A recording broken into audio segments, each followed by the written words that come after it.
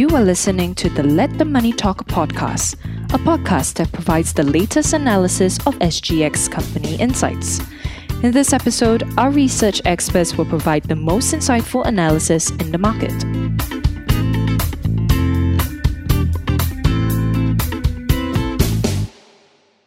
Recovery and asset monetization underway for City Developments Limited. Hello, this is Natalie, Research Analyst with Phillip Securities Research. In this podcast, we summarize our reinitiation on CDL, which was published on the 20th of September 2021. We like CDL for three main reasons. Firstly, CDL is poised to catch the Singapore property upcycle with its strong development pipeline. CDL picked up 2 plots of land year to date, the Northumberland Road GLS and Tengah Gardens EC site. Residential units from its redevelopment projects, Canning Hill Piers and Fuji Xerox, brings CDL's unlaunched pipeline to 1,121 units, which will be launched over the next 2 years. Based on our forecasts, these 2 redevelopment projects should yield CDL respectable margins above 30%. Including the unsold units from earlier launches, we estimate that CDL has 1,746 units to be monetized, translating to FY22 and 23 gross development value of $2.1 and $1 billion respectively. Secondly, the impending recovery of the hospitality sector. The hotel segment contributed 16.5% to FY18 and 19 EBITDA, but swung to losses due to the pandemic as RevPAR nosedived 64.5% year-on-year in FY20. CDL's cost containment initiatives to reduce duplication of roles and digitalization efforts to lower manning costs should help improve margins, hastening its return to profitability. Keeping our forecasts conservative, we project a 20% revenue CAGR for FY21 to 25.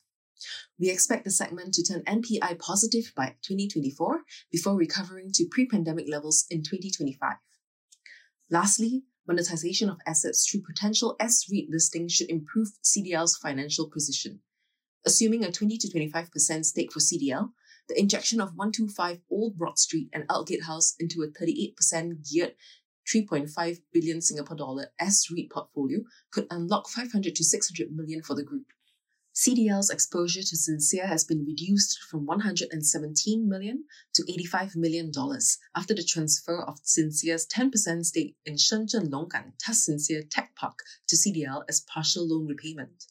Our target price of $9.19 is based on a 35% discount to RNAV per share of $14.14.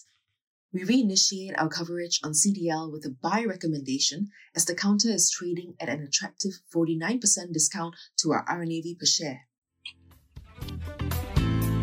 Thank you very much for listening.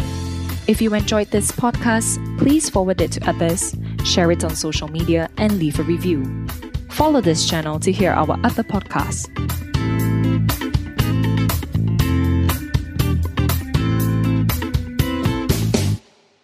This podcast was prepared by Phillip Securities Research Private Limited.